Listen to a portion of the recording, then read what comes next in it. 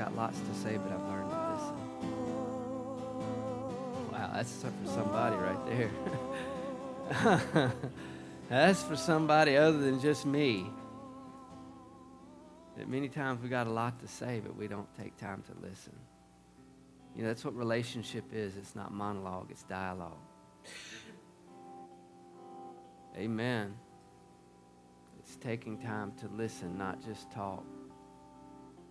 Not just give a laundry list of our needs. Can we go to him with our needs? Absolutely. He desires for us to. But he's more. Look at your neighbor and say, he's more. He's more.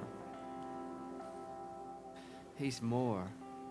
I don't know what your level of revelation of him is, but he's more. Amen. That's true to me. He's more. And you know what he wants to do today is reveal the more of who he is to us. Amen. So that's why it's important that we listen, that we hear, that we take time sometimes just to be still.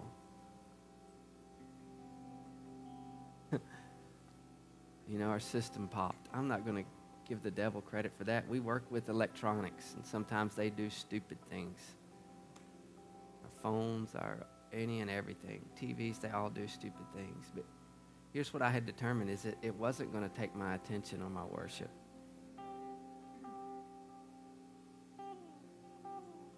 If it was a distraction that he sent, it was an opportunity to say, where are we going to stay? Not just sit back and accept, oh, God did this or the devil did this and I've just got to roll with it. I did things. I went over, we reset the system, and guess what? It came back. But I made a decision, and I'm not going to let it distract me out of worship. I was worshiping while I was resetting the amps. Shabbat. Ho! I didn't have to shake, rattle, and roll to do it. Huh? See, man, I'm thankful for outward expressions, but that's not worship. Worship is from the heart. It looks different in everybody.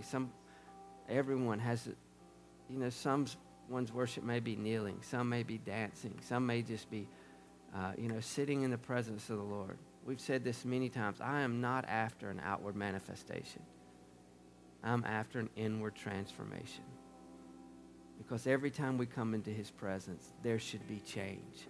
That's my heart's desire for everyone in this room, is that every time we gather, when we leave, something is changed on the inside of me. There's been revelation. There's been impartation. There's been encounter with the living God. And I don't walk out the same. I believe that as we gather in his name, that we can come with that expectation. And you know what? We're all on different levels, so that doesn't look the same. The Bible says they, comparing themselves against themselves, are not wise. So you shouldn't look laterally at anyone and say, well, if I was there or if I was there, then I would do this. What you need to do is look vertically and see the King of Kings and Lord of Lords, the one who's found worthy, and say, Jesus, I just want to be obedient to you. You know what I mean? Sometimes I would like to treat us like thoroughbreds at the track. And I'd bet on y'all. I'm just kidding. And what I would like to do is hand out blinders when we come in. To where all you can see is the lyrics on the board. You can't see anyone around you. All you can see is the lyrics on the board. That you could be so focused on him. Because what we sing, we don't sing just pretty things that occupy your time. We sing to the King. We don't sing about him, we sing to him. And that we could lose sight of everything that's going on around us and just see the one that's worthy. Because I can promise you this. It's true in my own life. Every time that I can clear the distractions and just see him, he's beautiful. He's beautiful. And you know what? He always brings me in deeper. He always gives me greater revelation of his heart and who he is when I take time to not allow distractions. And you know what? We all have distractions.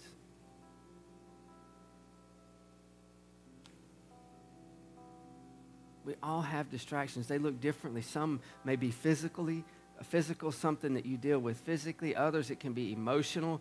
Others, it can be financial. But it's a distraction. It's what it is. And it's what the enemy wants to use to get your eyes off of him. And let me tell you this. A distraction is not always a bad thing.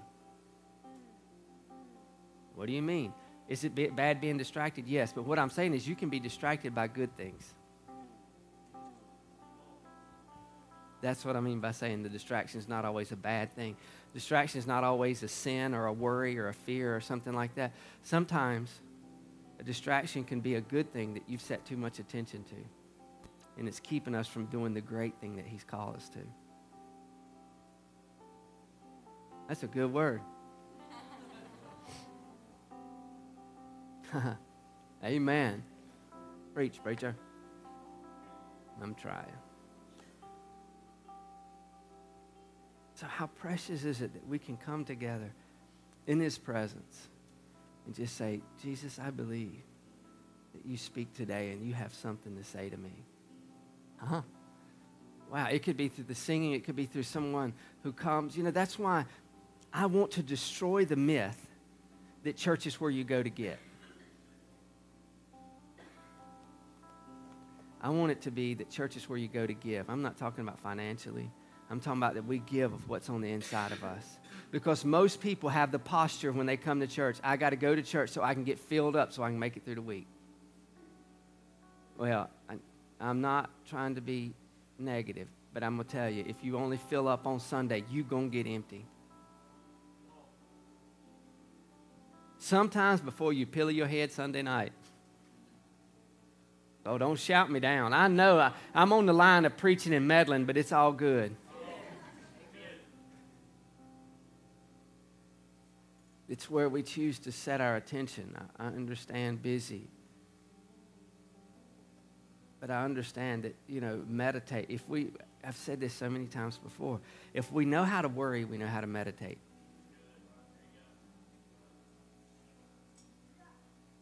Because worry is, you can worry. This is not honesty test. How many of you have ever worried and still went throughout the day and did your job? Did the things that you needed to do? I'm not going to look, because everybody ought to have their hands up.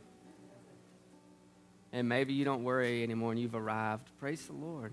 It's a temptation. It's an opportunity many times that we don't have to enter into. We don't have to partner with, but it's there. And you can worry about a thing and go throughout your day. But here's what I know about me. When I choose to worry, it changes my countenance. It changes my demeanor, how I react and respond, because my mind is set on something else. And to my demise sometimes, I'm a very transparent person. I'm the kind of person that you pretty much know where you are with me all the time. My wife sometimes will say, Todd.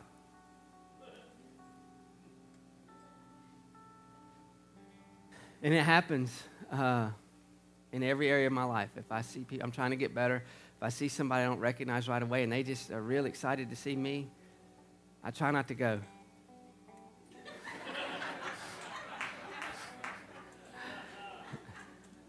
Y'all don't do that, right? You go, hey. If I see their eyes perk up, I just go. My mom's got that down to a science. Not just with not knowing people. She cannot hear anything that's going on in the room. If somebody else laughs, she'll laugh. She did it Friday night. Somebody said something, a few people laughed. Mama just laughed. Angel, my sister, said, what'd they say? She said, I don't know.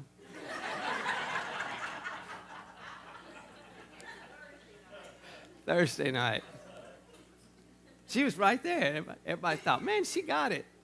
She didn't have a clue.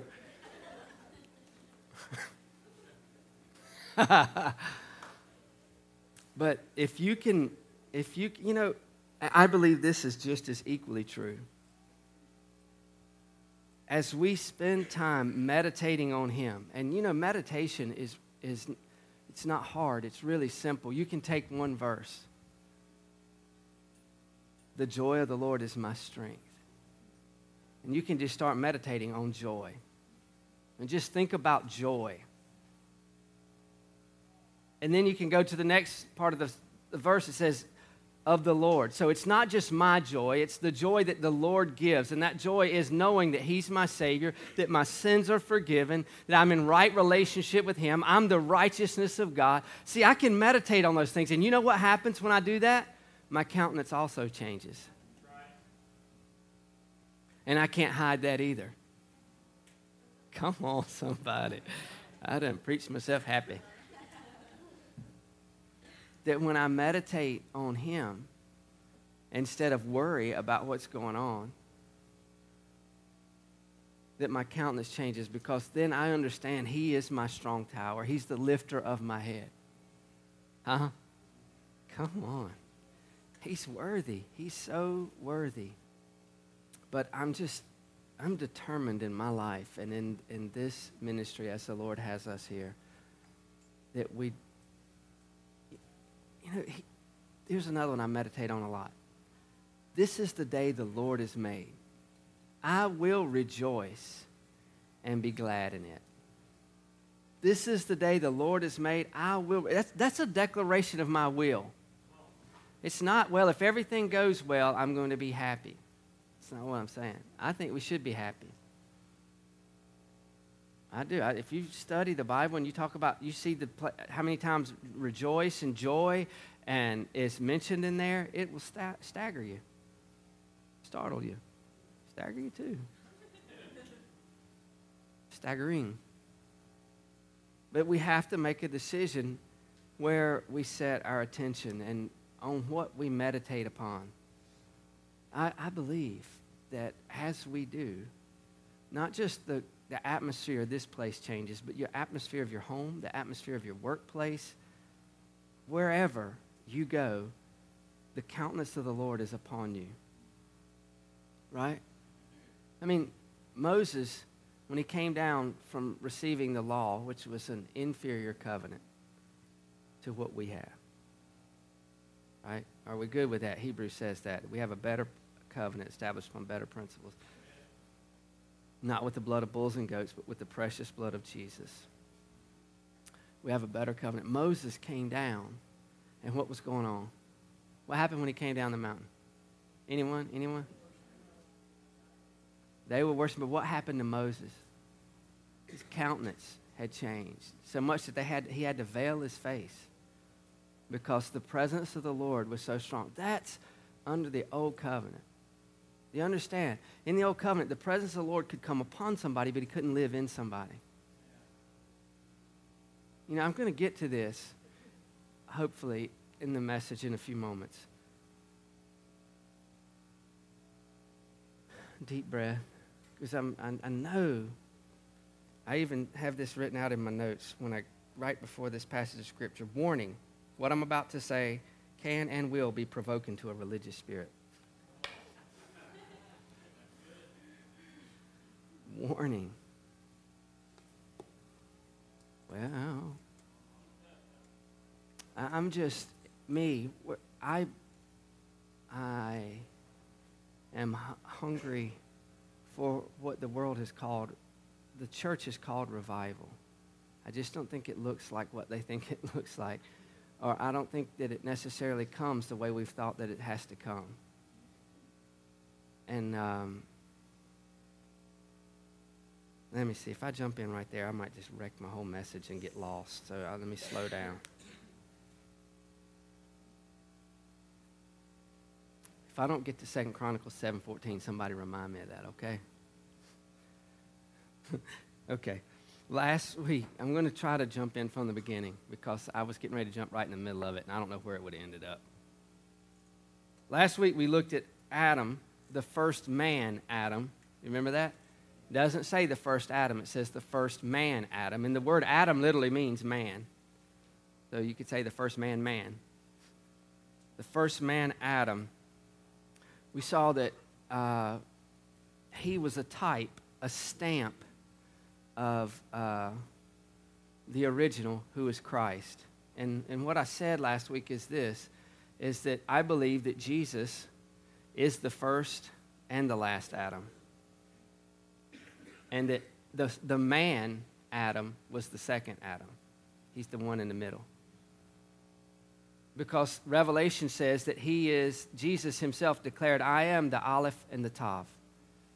And that in our Bible, in Greek, and it says, I'm the Alpha and Omega. But in the Hebrew, which Jesus would have been speaking, he would have said, I'm the Aleph and the Tav, which is the first and the last letter in the Hebrew alphabet. It's also the symbolism for the first, for Aleph, is a bullock, a sacrificial bullock. And the symbol for the Tav is the cross.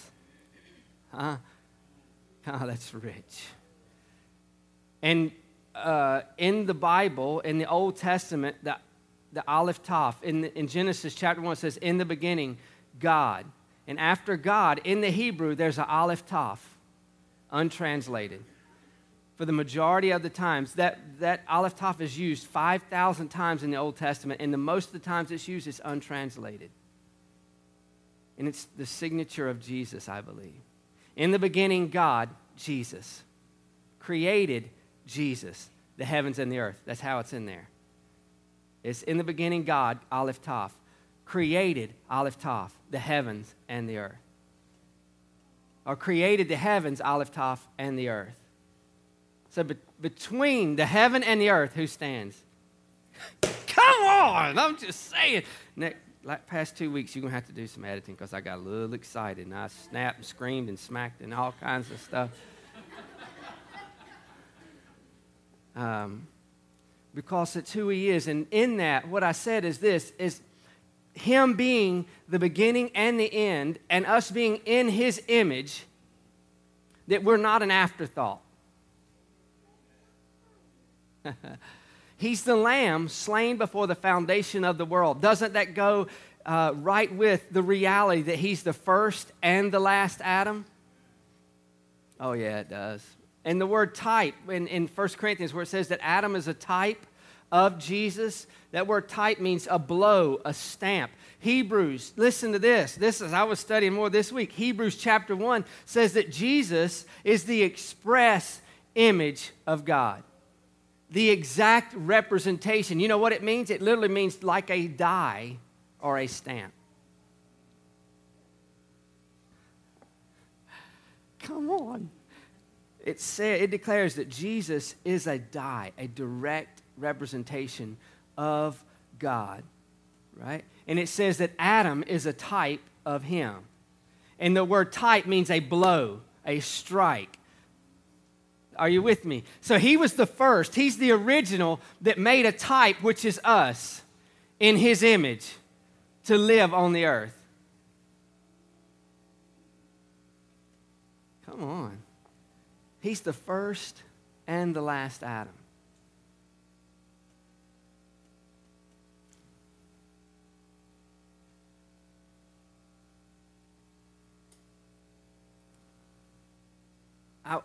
Last week when we got finished, John and I were talking, and I don't know why, you'll probably see me do it a couple times, but for some reason these shoes, I drag my toe.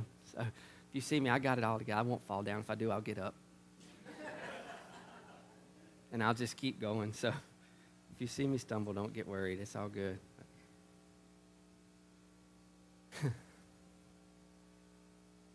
But John and I were talking, and he said, next Sunday, June 8th, is our baptismal service. And we're going to do it at my cousin's pool in Graham, and we'll have directions next week, or the address so you can GPS it in your phone, or we'll have directions printed out on how to get there.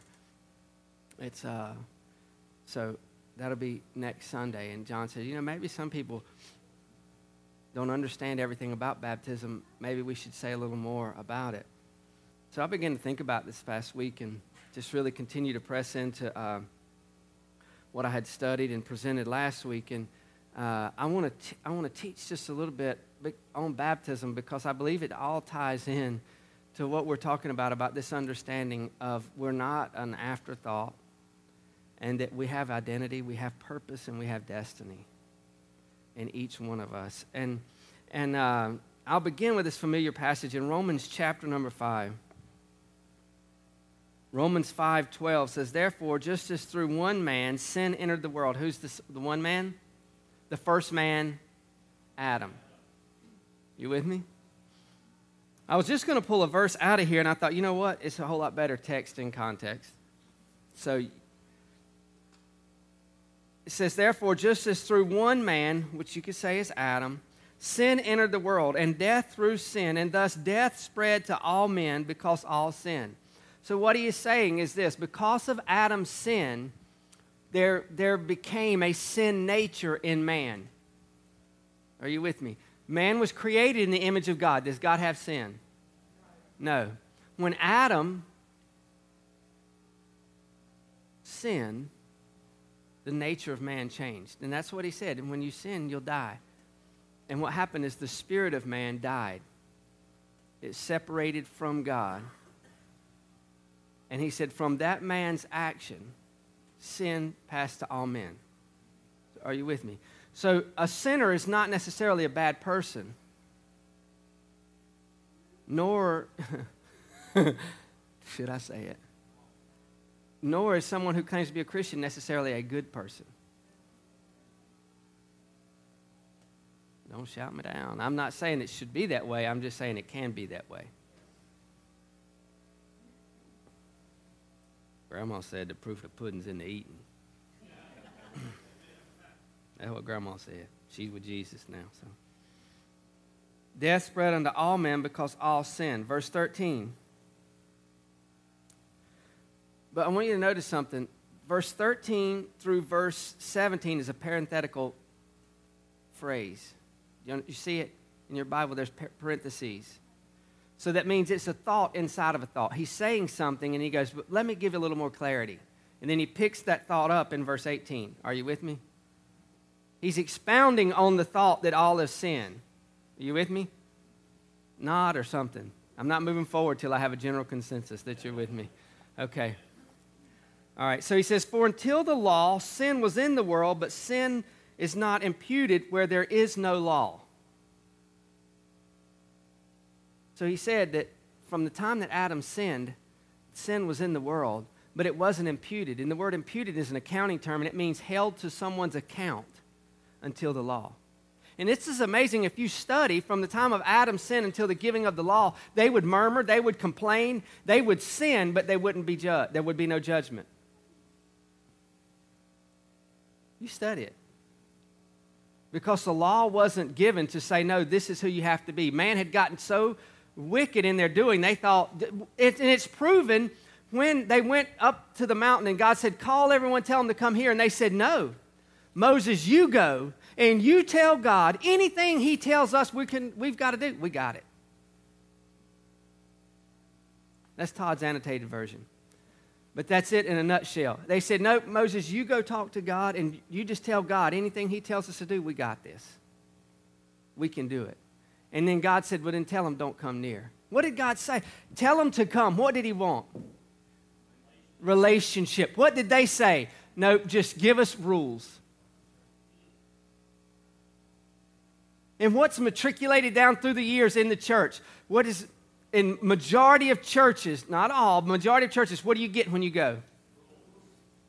Don't do this, don't do that, don't dress like this, don't talk like this. Don't fellowship with these people, don't go to those places. Not talk to God, have relationship with him, and let that determine the places you go, what you look like when you go, how you talk when you get there. That's a good word right there. I like it. For until the law, sin was in the world, but sin is not imputed where there is no law. Nevertheless, death reigned from Adam to Moses, even over those who had not sinned according to the likeness of the transgression of Adam, who is a type of him who is to come. I said Corinthians. It mentions Adam in Corinthians also, but it's right here where it talks about him being his type, which is, the word type there means a blow, from like a press. But the free gift is not like the offense. For if by one man's offense many died, listen, much more the grace of God and the gift by the grace of the one man, Jesus Christ, abounded to many. And the gift is not like that which came through the one who sinned, for the judgment which came from one offense in condemnation, but the free gift which came from many offenses resulted in justification. So he said the sin nature came because of one man's offense, but justification came because of all of our offenses that Jesus bore. Verse 17, for if by one man's offense death reigned through the one, much more those who receive abundance of grace and the gift of righteousness will reign in life through the one, Jesus Christ. That's good news. It says those that do what? Those who receive abundance of grace. Does it say those to whom abundance of grace is given? Nope. Nope, it does not. But that's kind of what's been taught. Is that there's abundance of grace given to some, and to others, what? Better walk straight. Better do right, because if you don't do right, you're not right with God, and God can't talk to you, and you can't talk to God. And what we do is we elevate our personal holiness above His righteousness. No, don't shout me down, because it's truth. And what we determine is this, that our relationship with God is based on our holiness, not His righteousness. It says He was righteous in making the sinner that believes righteous. He was righteous in making us righteous. Not in us doing right so that we can be right. I believe holiness is a fruit of righteousness, not a means to relationship with God. That is old covenant theology, that our holiness determines our relationship with God. It's not New Testament. But that's what's taught in 2 Chronicles 7:14. I'm not there yet. We're going to get there. But that's been our prayer and our cry for revival. And it's an old covenant slap in the face of God. I thought that's how it would go over. I have friends that's how they pray. If we'll humble ourselves and pray and seek His face and turn from our wicked ways, then will I hear from heaven, I'll heal their land. If my people, I didn't start it right. You're misquoting the Bible. We'll read it in a moment. That's old covenant. That's Solomon. You know the context of that? I love text inside of context so that you know what's going on. You know what's happening in that passage of Scripture in 2 Chronicles 7:14? It's the second time that the Lord has appeared to Solomon. The first time that He appeared to Solomon is He came to Solomon in a dream, and He said, "What can I give you?" Solomon was a young man, and most everybody knows what Solomon asked for. Wisdom. He said that I might know how to govern your people, that I'd have a wise mind and heart to govern your people. The first time the Lord spoke to him, that's what He said. And Solomon said, I just want wisdom because I understand that I'm a youth and there's so many people. I don't know how to rule these people that you've placed under me. I received this by heritage because of my father David. And I need wisdom. And God said, you're going to get what you asked for. But not just what you asked for. I'm going to give you riches. I'm going to give you power and dominion like no other king will ever have. None before nor any after. He said, that's what I'm going to give you because this is what you asked for. What you asked for was wisdom. You know what's so amazing about that? 1 John 5 says this, if we ask anything according to His will, we know that He hears us. And if we know that He hears us, then we know that we have the petitions that we've desired of Him. That's a new covenant promise that if we know the Word and we go to God with the Word and say, here's what your Word says for me. All right, let me ask you this. Does God want people to go to hell? No. He said in first... it's begun. I'm all over the place. But it's all good. I can hold it together, I think. Maybe. 2 Peter 3:9 says this, "The Lord is not slack concerning his promise, as some count slackness, but is long-suffering toward us, not willing that any should perish, but that all should come to repentance." The Lord is not slack. So God doesn't want people to go to hell. God hasn't chosen some for heaven and some for hell. I'm sorry where that hits you theologically. He said he's not willing that any should perish. I've told you, my intention is not to make you mad, but it is to stir us up, to find out, do we believe truth or do we believe tradition? And the next one is, well, God is, this theology of extreme sovereignty, that God's in control of everything. I disagree with. I believe God is ultimate, that he is extreme in his sovereignty, is that there's none greater than him. But he's not in control, because it says right here that God's not willing that any should perish. So if God was in control of everything, no one would go to hell. And that's where these false doctrines come from. That says everybody's going to heaven. That's not true. He said those who repent and believe in the Lord Jesus will be saved.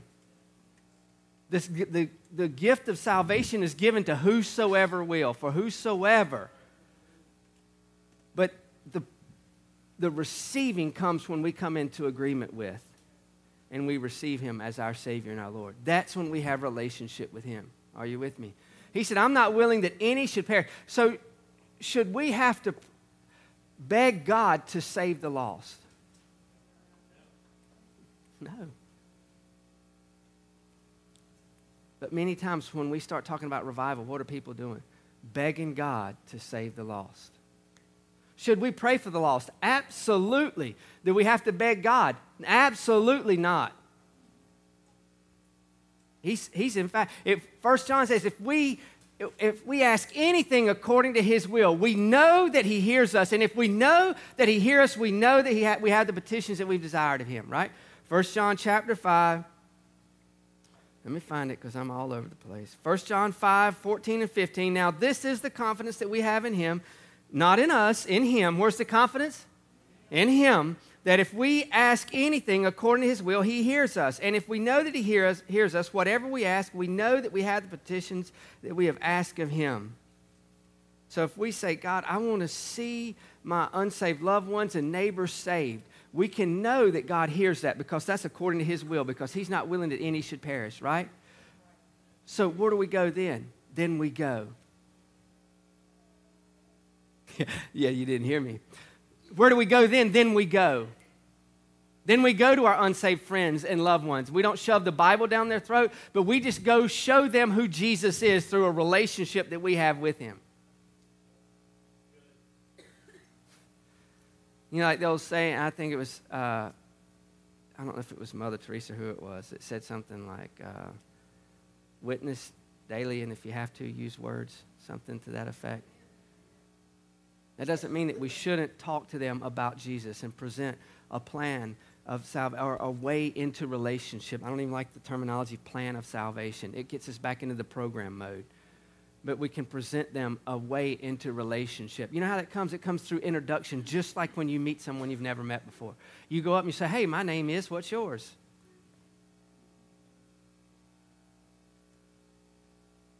Okay, I'm not going to get silly and corny. I'm going to stay focused, stay on point.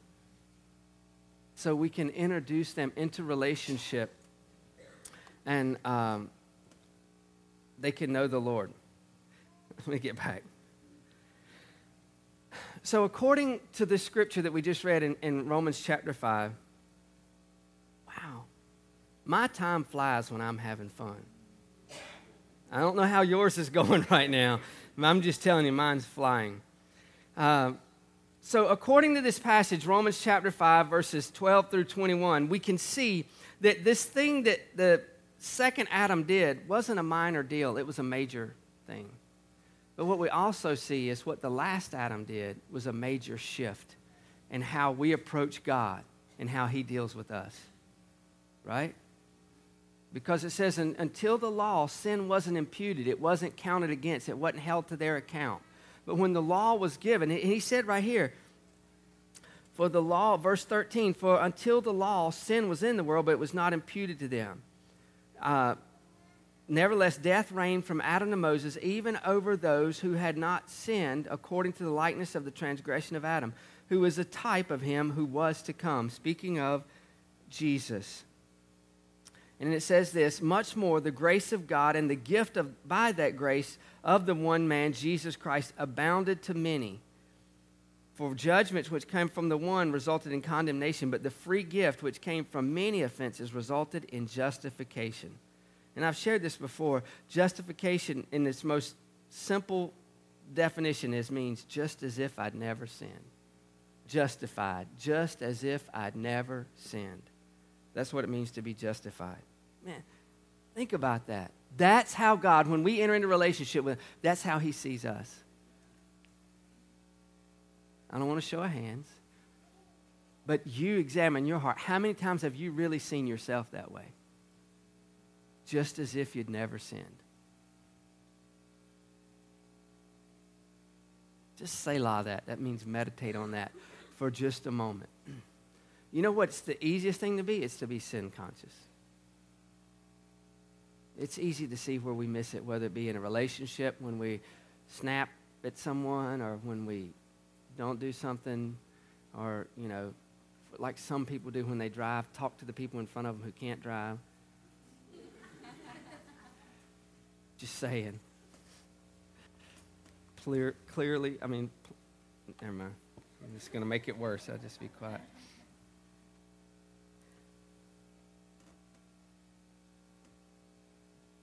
So what I want you to see is there was a total shift in a new paradigm, a new way of seeing God happen when Jesus, and God seeing us when Jesus died on the cross.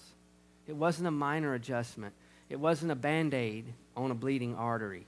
It was a total healing. Amen. That's a good word right there. So I want to bring it back to baptism. All right. Acts chapter 2, verse 38.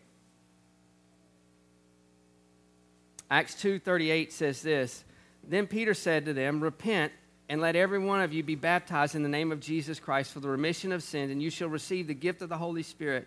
Verse 39, for the promises to you and to your children and to all who are far off, as many as the Lord our God will call.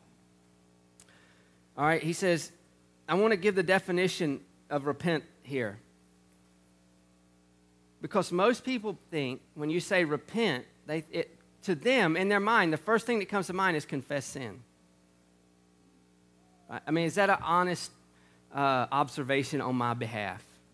That when most people, when you say repent, it means confess sin. The word literally means this, to think differently. So when he says when men repent, he said when men think differently. Come on. That's good. When we begin to think differently about how God sees us, then we'll think differently about how we see Him. He said, repent and be baptized in the name of Jesus Christ for the remission of sin, that you'll receive the gift of the Holy Spirit. So here's what I believe about baptism.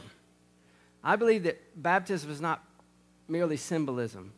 I believe baptism is a prophetic declaration of the old life that died and the new life that is risen in Christ. I believe it is an outward manifestation of the inward work of the Holy Spirit on the inside of us. That's why the Lord told him to go and baptize, because he wasn't just saying, go do this symbolically so they can, I baptize you in the name of the Father, Son, and the Holy Spirit. You'll be buried in His likeness and raised in the newness of life. And I'm not mocking it. I'm just saying that's what happens. That's how most people are baptized. If you came out of the Baptist, if you came out of the Methodist or Lutheran or something like that, you may have just been sprinkled. That's okay. Well, I'm trying to be nice. It didn't say Jesus came up straight forth out of the sprinkles. He didn't run through the sprinkler. He came up out of the water. He didn't just run by a grave. He was in it. Closed in, covered. And he came out alive. So baptism is not just a symbolic statement that, well, you know, I'm buried in his likeness, I'm resurrected. It's a prophetic declaration that the old man died and the new man came out. I've never seen this, but here's what I'm believing for. I'm believing that there's going to be people baptized, and they're going to come up, never been spirit-filled, and they're going to come up speaking in tongues. I've heard of it, but I've never seen it. I've never seen it. Because he said it's a gift. If you read in context, Acts 38 and 39, he said the Holy Spirit is a gift to all who are far off, as many as the Lord will call. He gives that invitation, and he says that if you'll receive him, it's for you. The baptism of the Holy Spirit is not for a select few. And I'm not going to teach on the baptism of the Holy Spirit, but it's not for a select few, the really spiritual people who pray and fast enough to get the Holy Spirit. It's not that. He says he's a gift. Jesus even taught, if your Father knows how to give you good gifts, how much more the Father give the Holy Spirit to them who ask him. So it's a free gift. I don't know about you. In the natural, I'm not going to deny my dad the privilege and right of giving me a gift.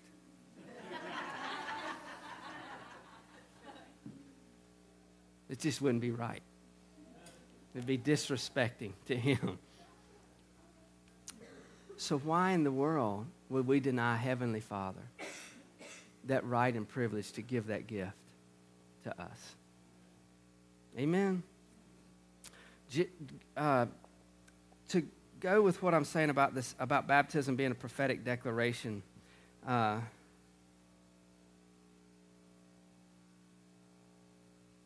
Galatians 2:20 says this: I am crucified with Christ, nevertheless I live. Yet not I, but Christ lives in me, and the life which I now live in the flesh, I live by the faith of the Son of God who loved me and gave himself for me. I'm crucified with Christ, nevertheless I live. That's where I said that that baptism is a prophetic declaration that what? I am crucified with Christ, nevertheless I live. Yet not I, but Christ lives in me. And the life that I now live, I live by the faith of the Son of God who loved me and gave himself for me. So when we're baptized and we come up out of the water, things change. Are you with me? I'm not living for self anymore. Amen? Galatians 6:14 says, but far be it from me to boast except in the cross of the Lord Jesus Christ, by which the world has been crucified to me and I to the world. Come on. That's deep right there. He said, I don't boast in anything except the cross of the Lord Jesus Christ, the Tav. He's the Aleph and Tav. All I boast in is the finished work of Jesus. That's what he's saying. Not in the torturing stake where he died. He said, what I'm saying is, in that cross is the finished work of Jesus, where my sin was paid for, and I became the righteousness of God in Christ. That's what I boast in. That's what I boast in. And as I do, it says that the world has been crucified to me, and I to the world. So sin no longer has authority over you because you died to it. And it died to you. Galatians 5:16. This kind of counters that don't do this, don't do that. Paul even talked about to beware of those who tell you don't eat this, don't. He called it doctrines of devils. Anyway, but I say, walk by the Spirit, and you'll not gratify the desires of the flesh. For the desires of the flesh are against the Spirit, and the desires of the Spirit are against the flesh. For these are opposed to each other, to keep you from doing the things you want to do. But if you are led by the Spirit, you are not under the law. If you're led by the Spirit, you're not under the law.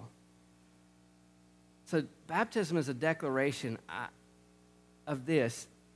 Just as I was a sinner, I died to sin.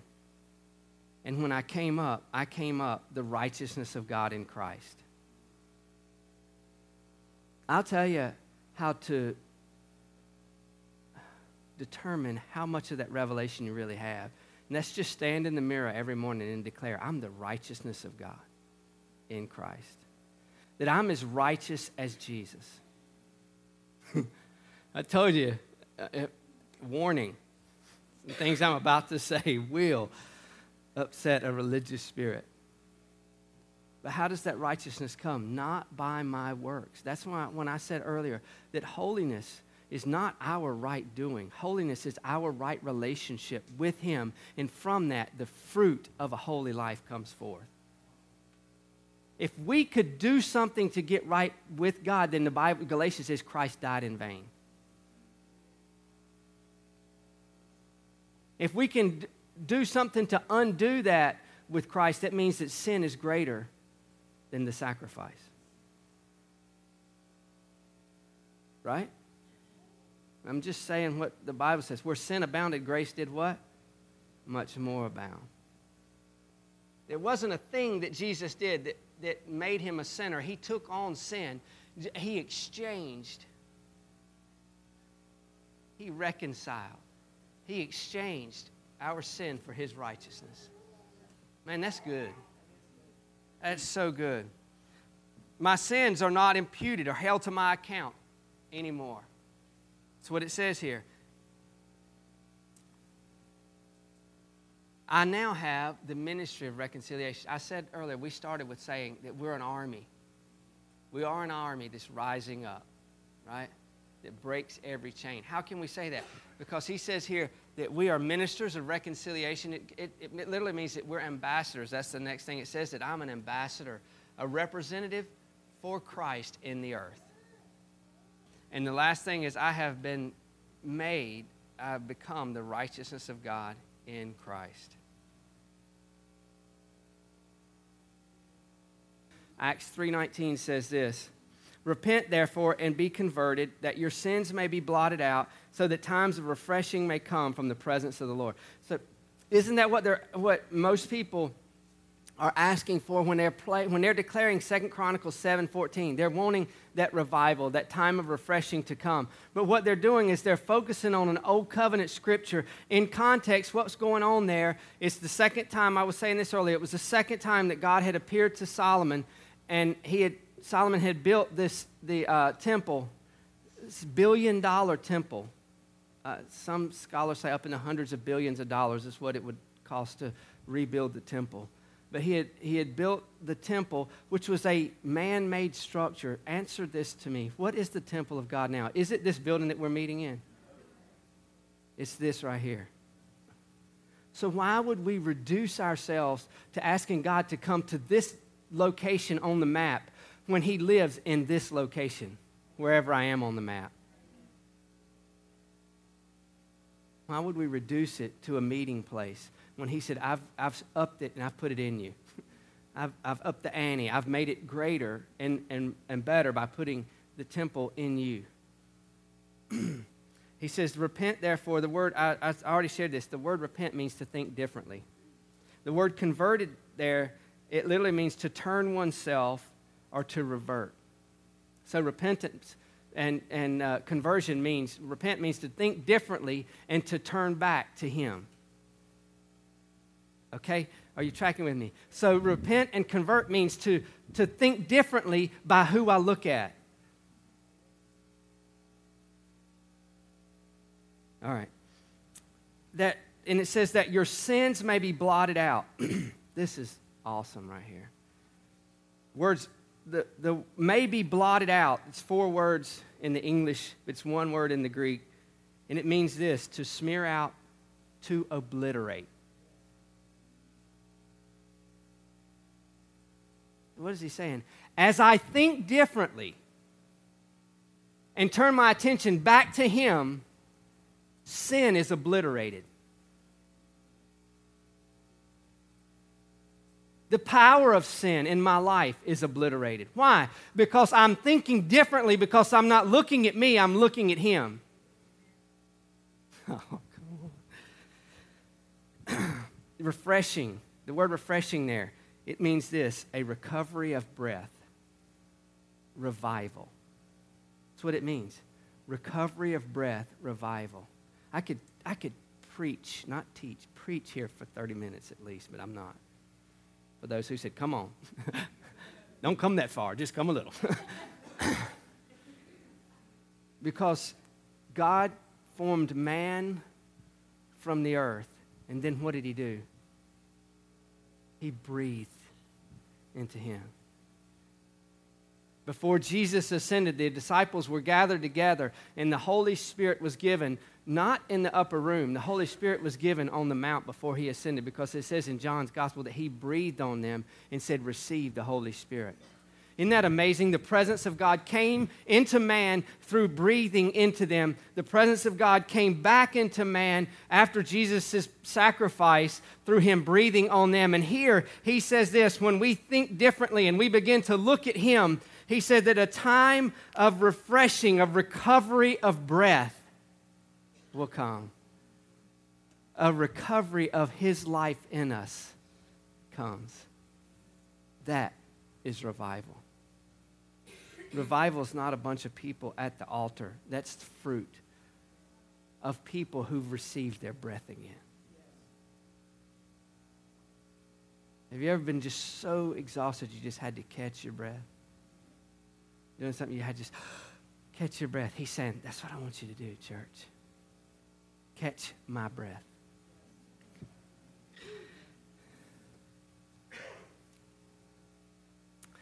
And he says, when you do that, a time of refreshing will come. And the word may come, it means this.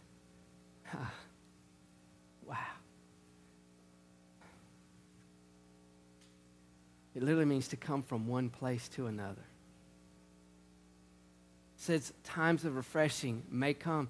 So he's saying a time of refreshing will come from my place to yours. So here's Todd's annotated version, and I'll stop. Of Acts 3:19. Think differently and turn yourself, your attention and focus back to the Lord, and your sins will be obliterated, so that times of recovering of breath, filling of the Spirit, revival will come from one place, heaven, to another, earth, from the presence of the Lord. Let me read it one more time. Think differently and turn yourself, your attention and focus back to the Lord, and your sins will be obliterated, so that times of recovering of breath, filling of the Spirit, revival will come from one place, heaven, to another, earth, from the presence of the Lord.